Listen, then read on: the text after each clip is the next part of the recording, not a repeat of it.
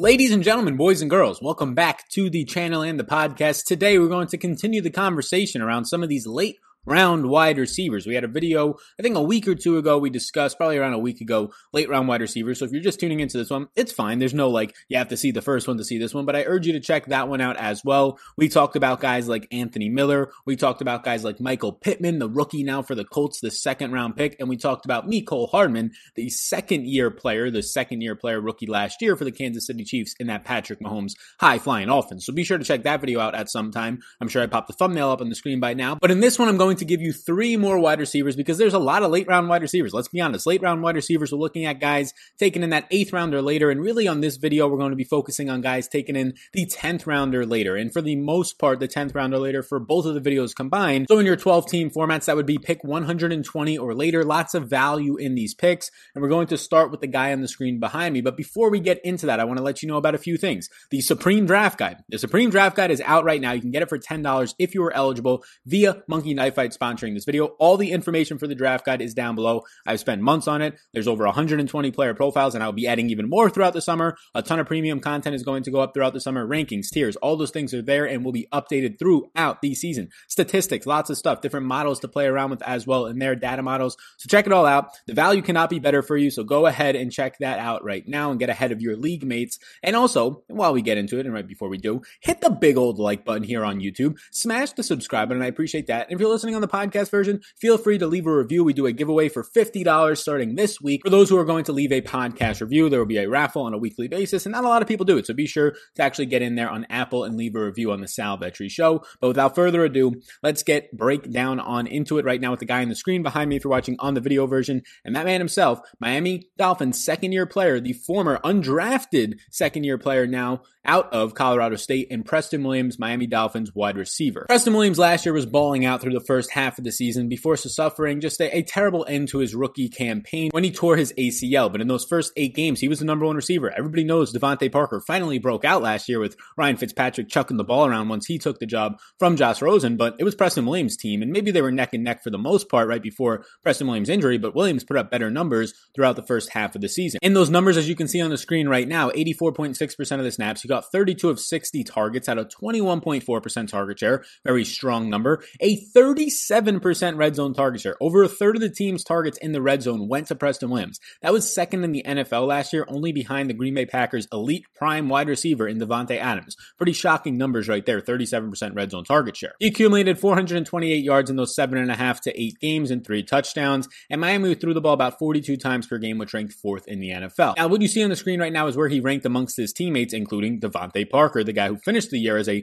top 15 wide receiver last season in what was really his breakout. Before his injury, Preston Williams was number 1 on the team in targets by 11 targets, all over Devontae Parker and everybody else on this team. Number 1 in receptions by 4, number 1 in yards by 28 over Devontae Parker, and he had 24 red zone targets, which is that 37%. That was 11 more than anybody else on the entire team. He was just flat out the wide receiver 1 on this team. Josh Rosen did start the year for Miami, and he actually liked Preston Williams both from camp and in the preseason. They had a better connection. And then as Ryan Fitzpatrick took over, it was kind of 50-50 between Preston Williams and Devontae Parker. So that is worth noting. And Ryan Fitzpatrick last year, 33.5 attempts per game, 235 yards per game, and 20 touchdowns. He was 7th in air yards completed. Ryan Fitzpatrick, even though he gets older, he continues to love to chuck the ball, especially downfield. He had 54 rushing attempts for over 200 yards and 4 touchdowns on the ground. So you can see all that stuff. And now this year, there's going to be a decision to be made. When does Tua start? He seems to be healthy. We'll get more medical news as the pandemic is now over and he can actually get on the field. But there's a strong chance that Tua doesn't start till week 12. But there might be the exact same chance that he just starts right out of the gate at week 1. So it can go either way right now, which is something to note for your dynasty formats. But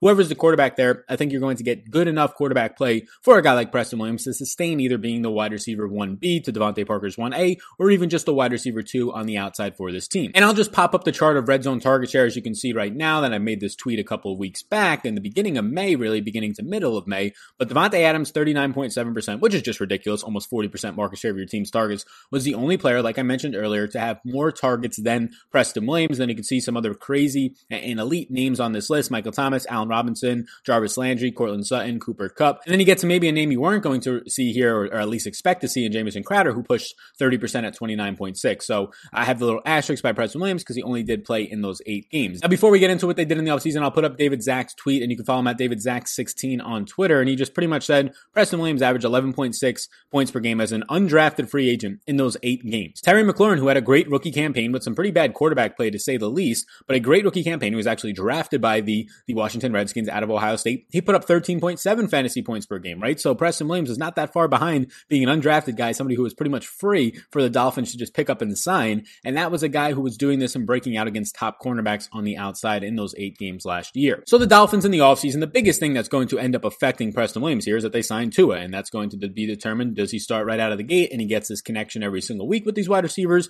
or is it 4 to 6 to 8 weeks of Ryan Fitzpatrick and then Tua takes over, and then it's kind of a week to 2 to 3 weeks of, oh my God, who's he going to throw the ball to more? Preston Williams, Devontae Parker, neither of them. And that's where some confusion can set in. And that's why I think guys like Preston Williams, outside of the ACL tear, of course, are just falling down the depth charts a little bit because of the fact that there's a little bit of a quarterback uncertainty, maybe a mid-season change, which can affect some things. The Dolphins did have those 3 first-round picks. They spent a pick on a defensive player, but then they got Austin Jackson in the first round, Robert Hunt, another interior offensive lineman, in the second, and Solomon Kinley in the fourth. So they improved their quarterback play, or at least the future of that position with Tua, and they took 3 offensive linemen in the first 4 rounds. So that was some big upgrades. They got offensive linemen as well in the offseason via free agency, and Matt Breida and Jordan Howard, they also acquired some veteran running back play there. So the offense is pretty revamped. They really didn't lose anything except some offensive line pieces that weren't major losses, and Andy Jones, a wide receiver who did not play for them pretty much at all last year. So yeah, the offense is revamped. It should be coming back healthier, mainly Preston Williams being a big piece of that. So we'll see what this offense can do as a whole. If anything, it got better for Preston Williams with the offensive line play that should help either Ryan Fitzpatrick and or Tua. The target competition will be Devontae Parker and Mike Gesicki primarily. Gesicki broke out the second half of the year, and it pretty much went hand in hand with when Preston Williams ended up getting hurt, and he had a great connection with Ryan Fitzpatrick. So that's another guy that this guy has great measurables coming out of college from Penn State. A jump ball contested catch artist last year. Gesicki played on 69.5% of the snaps. He caught 51 of his 89 targets for a 15% market share, 570 yards and 5 touchdowns, and most of, close to 2/3 of his production came in that final half of the season when Preston Williams was not on the field. So is it going to be now impacted when Preston Williams comes back? Who's going to cut into who? That's the big question here. And then obviously the big elephant in the room that we've kind of hinted at is Tua going to affect any of these players? We don't know. That's the unknowns right now. Now, Devontae Parker broke out, and a lot of this was kind of consistent throughout the first 8 weeks, and then he just blew up in the second half when Preston Williams was injured, to the tune of 128 total targets, a 21% share, over 1,200 yards and 9 touchdowns on 72 receptions last year. So those are the main target competition hogs. Albert Wilson, Allen Hurns are some other depth pieces at the wide receiver position. Wilson mainly out of the slot. Allen Hurns can be rotated through all positions. And then Preston Williams primarily will be playing on the outside when healthy. So for me, Preston Williams right now, as you can currently get Preston Williams with the pick in your draft of 132 overall. So right around the start of the 11th round, I think it's a fine option. I wouldn't be taking him over some of the guys that we discussed in the first video necessarily. Maybe not even over some of the other guys in this video as we talk through them, mainly because of the fact that he did tear his ACL in his rookie year as an undrafted free agent. How does that affect a guy with potential quarterback issues? There are a lot of question marks. I love the talent. He was really trending in a way to break out last year, in my opinion, for a 1,000+ yard season as an undrafted free agent. That's elite things that you're going to be doing as a wide receiver 1 on your team. But the fact that he did tear his ACL, not at the beginning of the season either, midway through, so 2 less months to recover from that as a rookie does concern me a little bit. The second player to discuss is the New England Patriots second-year receiver, former first-round pick from last year's draft, the last pick of the first round, N'Keal Harry. Now, N'Keal Harry right now is going as the 167th overall pick according to Fantasy Pros rankings as of the date that I'm recording this, so might be different by the time that you're seeing it, which ends up being wide receiver 60 overall. And I think that is completely wrong. And I've discussed this in a couple of other videos and on some other podcasts that I made guest appearances on. Patriots offense in general is just wildly undervalued. Yes, Tom Brady is not there. Yes, Jarrett Stidham might not be the Tom Brady or one of these top 15 quarterbacks, but everybody's just charting down Jarrett Stidham as like the worst quarterback in the league right now. Okay, I understand the thinking there, but let's just say, what if Jarrett Stidham ends up being the 20th ranked quarterback in the league and not 30th to 32nd, like a lot of people are just automatically thinking that he's going to be, and the Patriots were implied for 9 wins and not the 4 or 5 that everybody thinks they were going to be tanking before the Vegas odds came out. Funny how quickly that turned around once Vegas is posted a 9.5 to 9 win total and the favorites in that division on some books. So what if N'Keal Harry, as a 22.5 to 23-year-old player before the season really starts to kick off, as the outside receiver on this team, develops a connection with Stidham, and Stidham is at least above expectation and maybe closer to an average quarterback than an absolutely brutal quarterback in this league. Well, then you're getting a player in N'Keal Harry in like the 14th round of your drafts who's potentially the number one receiver and definitely the number one outside receiver for a team. And if anything, a red zone target as well. And you're getting him in the 14th round for a guy who, in my personal opinion, coming out of college, out of Arizona State with all the hype around him, is a guy who can go for over 1,000 yards, can go and push for 6 to 8 touchdowns. And we saw it last year. If anything, he was a red zone weapon for them. And speaking of last year, 7 total games. He played on 45.6% of the snaps, 12 receptions on 24 targets. That doesn't sound great, right? A 50% catch rate is not great. Only having 24 targets in 7 games is not great. And he was buried a little bit on the depth chart, and he was playing limited in a lot of these games. We actually saw him specifically seeing red zone roles only in some of those games, so it's going to skew a lot of his stats because he only saw a 9.6% overall target share, but that 9.6% was actually made up of 16.7% red zone targets. And like I said, he's a former first-round pick, so his final season at Arizona State, you can see the stats on the screen right now. He posted 73 receptions for over 1,050 yards and 9 touchdowns, 28.8% of the target share on 114 targets, and he saw 14.9 yards per reception. And then you ended up seeing the year before that, 2017, an 82 catch season for over 1,100 yards and 8 touchdowns, same exact target share on 120 targets. So his last 2 years in college, the guy was an absolute beast. He came out as potentially one of the best players. The 1.01 for a lot of dynasty teams last year was N'Keal Harry coming out of college. And then we saw him just struggle with a ton of injuries last year. It was mainly the ankle injury that he suffered before the season started. He came back after missing 9 weeks to play in those 7 games, but he was very limited in half of those games. And like I said, a red zone role only. His yards per target was ranked at 4.4 yards per target, an absolutely brutal number. Now he's going to get to work with Jarrett Stidham, who Stidham, the former 4th round pick into the 2019 draft, his last year at Auburn, threw the ball 28.4 times per game, 215 yards per game, 60.7% completion rating. So none of these numbers are absolutely brutal for the offense that they were running there. And 18 touchdowns to 5 interceptions. That's not terrible either, in my opinion. Now, he has no real mobility, but you saw in 2017, he ran 153 rushing yards and 4 touchdowns. Last year, just 1 rushing yard did lead to 3 touchdowns, so some QB sneaks in there on the 1-yard line. But Jarrett Stidham is a guy who's an uncertainty right now. And as I touched at the top of this segment about N'Keal Harry, if you think Jarrett Stidham is the worst quarterback in the league or one of the 2 or 3 worst quarterbacks in the league, then fine. N'Keal Harry is worth these 14th round picks, or maybe that's where he should be valued at if he only has like a 600-yard season. But if Jarrett Stidham is actually the leader, the quarterback of this 9 projected win total team by the Patriots, 9.5 in some spots. I think I even saw a 10 in one spot, which is pretty crazy to think about. If that's the case on this team, and he can go out there and be putting up 240 yards per game and putting up 1 to 2 touchdowns a game, well, where do you think N'Keal Harry, if healthy, factors into that? He's probably going to be the number 1 receiver on this team. I know Edelman's there, but Edelman is an aging slot wide receiver. He's probably going to be the number 1, at least outside receiver on this team. Patriots in the offseason obviously lose Gronkowski, who comes out of retirement. Never were expecting to have him. They lose Tom Brady. They lose some offensive line help. They lose Philip Dorsett, which is another reason why N'Keal Harry has even more opportunity in this target share. Philip Dorsett, an outside receiver, is now gone. They do bring in some potential veteran threats to N'Keal Harry, but guys who have been burnouts and washouts, and at best wide receiver 3s, or really wide receiver 4s in their team's offense, in Marquise Lee, the former Jaguar, and Damiere Byrd, the former Arizona Cardinal, who did see a lot of snaps last year. In the draft, they pretty much have a weird draft with odd defensive players in first picks, and then they'd go back-to-back tight ends with Devin Asiasi in the 3rd round, Dalton Keene in the 3rd round as well. Asiasi factors to be more involved in the passing game, as Keene factors to be more involved as potentially a fullback and really just a blocking tight end for the most part. So N'Keal Harry, if anything, right now as outside receivers, he's competing with Mohamed Sanu, an aging veteran receiver who struggled to transition to the outside last year. The injury dealt with that a little bit. And then Marquise Lee and Damiere Byrd. I'm going to bet on N'Keal Harry in that situation in terms of athleticism and just overall ceiling when it comes to fantasy football. Now the targeting competition will be Edelman, will be Mohamed Sanu, will be James White out of the backfield, of course, a pass-catching running back, and all these tight ends, including the 2 rookies that I just touched on. If we look at Edelman specifically, throwing his stats up on the screen right now, 88.5% of the snaps last year, 100 receptions, over 1,100 yards, and 6 touchdowns with his handy, trusted quarterback in Tom Brady. 154 targets, ranked 3rd in the NFL, 26.2% of the target share. So Edelman was top 5 and top 10 and top 3 in a lot of different categories last year for receivers, and he just beasted out as he normally does when Tom Brady is there. But now that he's aging, dealt with injuries really the final quarter and into the playoffs last year for Edelman, it'll be interesting to see if he's starting to hit a little bit of a cliff, especially with the changing quarterback right now. Then you have Mohamed Sanu in 2019 with the Falcons and with the New England Patriots, played on 74% of the combined snaps through those first 2 teams. He did play a month of his season. He missed one of the games as well with the Patriots with a bum ankle, but he was on the injury report for 4 to 5 weeks. So it factored into his production drop a little bit when he went from Atlanta to New England. So that'll definitely factor into your production hit when you go to Atlanta to New England, just learning a new playbook as well. And they also took him out of the slot because Edelman was there and pushed him to the outside. So all these things just were really hard for Sanu to kind of grasp in his first year. So if anything, maybe there's an upside to Sanu's game, although he is an aging receiver. He had 59 receptions for 520 yards and 2 touchdowns on 89 targets last year, just 8.3 fantasy points per game, ranked 101st in yards per reception with 8.8, not good numbers.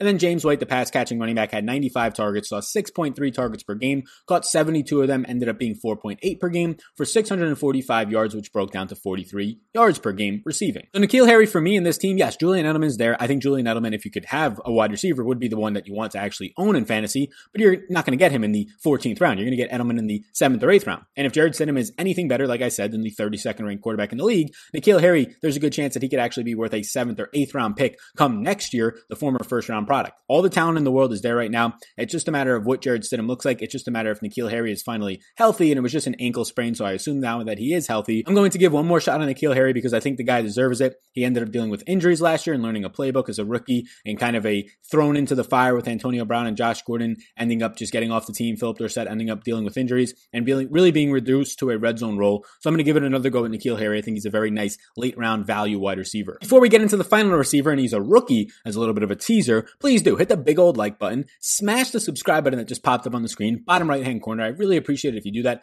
It allows people to find my content more when you engage with the content within the video. YouTube goes, oh, they're subscribing within the video. This guy's stuff must be engaging. People like it. Let's show it to more people. So all that stuff really does help free of charge. And another way to support me is by getting the Supreme Draft Guide. It's all linked up down below. You can check it out right now. It's out. It's released. It's being sponsored by Monkey Knife Fight, which reduces the price from $30 to $10 if you're indeed in a state that is eligible. But all that's information. You can figure it all out linked down below at the top of the description. Thank you so much. Let's get into our final player right now. And the final player out of Baylor, second round pick 2.27, the 27th pick in the second round by the New York Jets, my man, Denzel Mims. I like Denzel Mims a lot. He's currently going off the board as the wide receiver 61, pick 168. You can get him in your 14th, 15th round, somewhere around there. And why not take a shot on Denzel Mims in an offense that just has a ton of available targets heading into this year and no true proven outside alpha receiver for Sam Darnold, a guy who should be taking strides now that he's over mono and now that he finally has an offensive line. But let's get into all of that right now. In 2019, I'll put up the profile, which is a little bit of a sneak peek. It's just a snippet of a piece of the profile from Denzel Mims in the overall Supreme Draft Guide. And the Supreme Draft Guide is just organized in a beautiful way. My designer ended up helping me a ton with it to kind of show you a little bit of a preview, kind of like this is player profile, but not just the way that you're going to see it right now, like a Word doc. But here is the Word doc format for those of you watching on the video format. Spent 4 years at Baylor, taken by the Jets in the second round, 22 and a half years old, 6'3", 207 pounds, and he ran a 4.38. He was one of the fastest wide receivers, a top 5 speed wide receiver out of the combine, and he falls to the second round, and late in the second round, as a guy who was being profiled out as a potential borderline first round pick. Now in 2019, he had 66 receptions for over 1,000 yards, 12 touchdowns on a 24.1% target share, 15.4 yards per reception. He balled out at the combine, the Senior Bowl. He was really just looking fantastic and trending in the right direction, and I think he got one of the best possible situations where he can land. And you can see what the Jets did in the offseason right here, just increase their offensive line play. George fine, Alex Lewitt fine, whatever, who really cares a bunch about them, but then they get Connor McGarvin, which was huge, and they get Mikael Becton in the draft. So their offensive line is definitely going to be improved because Sam Darnold was just getting sacked left and right last season. What do they also do in the NFL draft? Well, you can see they get Beckham, they get Mims himself, they get a 4th round running back in P. Ryan, but then they go and they sign Frank Gore in free agency, so a little bit of running back depth now behind Le'Veon Bell, and then they pick up some more offensive line help in free agency, they pick up some more offensive line help in the NFL draft, and 4th round offensive tackle Cameron Clark. They lose Robbie Anderson, they lose Demaryius Thomas. That's all fine and well because they got Denzel Mims and then they got Brashad Perriman, the former Tampa Bay Buck, in free agency. So here's the way that I look at it right now. I love Sam Darnold. The kid's only 23 years old. Sam Darnold is younger than Joe Burrow, so just think about that in terms of the future for his upside in this league and his upside as long as the Jets continue to give him contracts in this league because he got 2 years under his belt in the NFL and he's younger, still a year younger than Joe Burrow, who has no years of experience. I would still want Sam Darnold without question at this point. And he just got a bad rap last year. Look, he missed a couple games with mono. He came back sooner than expected, but you have to imagine that lingered for a couple weeks. He was playing behind one of the worst offensive lines in the entire league. His best wide receiver was an undersized slot receiver. I love Jamison Crowder, but if that's your best wide receiver, you're going to have issues when your outside receiver is a walking body of Demaryius Thomas, who I don't believe is on a football team right now, maybe even retired, and Robbie Anderson, who can't run short and intermediate routes all that well, mainly a deep route runner. So there was just not a lot of weapons. Le'Veon Bell was not being used right in the proper way, in my opinion, in the pass catching game. Chris Herndon Herndon only played like 15 snaps due to suspension and injury, so everything went wrong for Sam Darnold. Now they get the offensive line. Now he's healthy. They go out, they get Breshad Perriman, who's pretty much a 1-for-1 split with Robbie Anderson. I'd rather have Robbie Anderson probably. They get Chris Herndon back. Le'Veon Bell's back there with a rookie running back behind him, and they get Denzel Mims on the outside, who I personally think is going to outproduce Breshad Perriman as the number one outside receiver. Maybe not the most receptions because Crowder's a target hog in the slot, but the number one outside receiver on this team. Now the target competition is Crowder, is Perriman,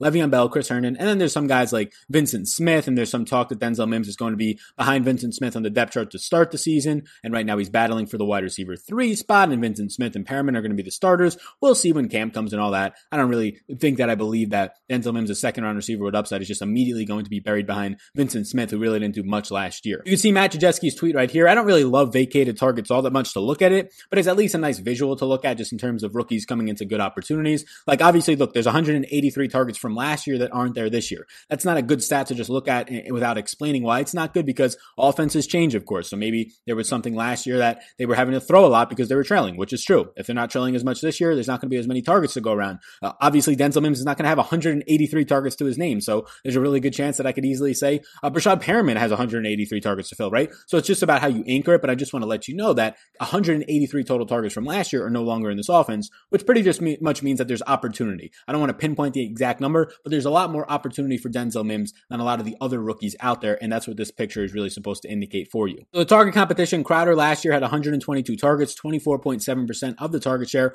29.6% we touched on earlier when talking about Preston Williams of the red zone target share. That's just an elite number, especially for a slot wide receiver, an undersized one, not like these plus size guys like Cooper Kupp. So pretty interesting to see. Caught 78 balls. This guy caught 78 balls and still only had 834 yards. So that's his game. He's going to catch 5-yard passes. I'm pretty sure he had like a 13 catch game for only 99 yards, like week 1 or 2 last year. Didn't even break 100 yards catching 13 balls. Just nuts. 6 total touchdowns. And then you have a couple guys who are leaving behind some targets. These are the guys. Robbie Anderson is leaving behind 96 targets, a 19.5% target share, 52 receptions, 5 touchdowns last year. Demaryius Thomas, I think he's retired. Who knows at this point? But he's leaving behind 55 targets as the wide receiver 3 last year, behind Crowder, behind Anderson. Then they signed Breshad Perriman to a 1-year, $3 million deal. In 2019, he had 36 receptions on 69 targets with Tampa Bay. Really came on when Mike Evans and Chris Godwin ended up getting hurt for the final 2 to 3 games of the season. And then finally, the running back Le'Veon Bell, who last year did have 66 receptions. I just didn't think they used him in the right way, in my opinion. There was a lot of dump offs, not a lot of design plays on 74 targets. So this is the way that it shapes up. It's going to be Denzel Mims, fine. He's battling with Vincent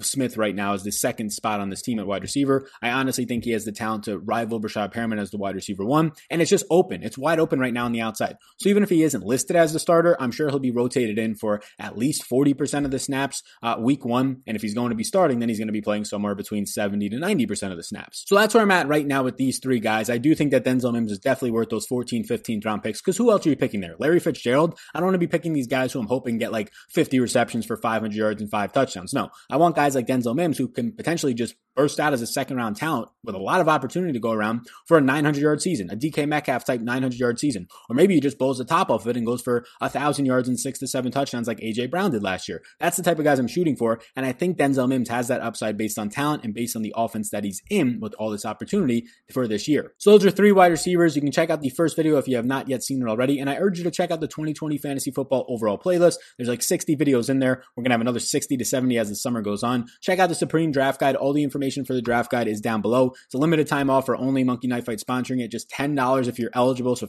figure out all that stuff down below. You're eligible for it either way. Even if you're not eligible for the offer, you can just go to the main page and get the draft guide there. So be sure to hit the like button, smash the big subscribe button that just popped up. If you're not yet ready to get the draft guide, there's a free top 25 running back rankings down below as well. You can check all that stuff out. Get into the community Discord if you would like. If you have any questions, you can leave them in the comment section, or you can follow me on Twitter and drop me a message there at SalVetraDFS. Thanks so much for tuning in. I will see you all in the next one.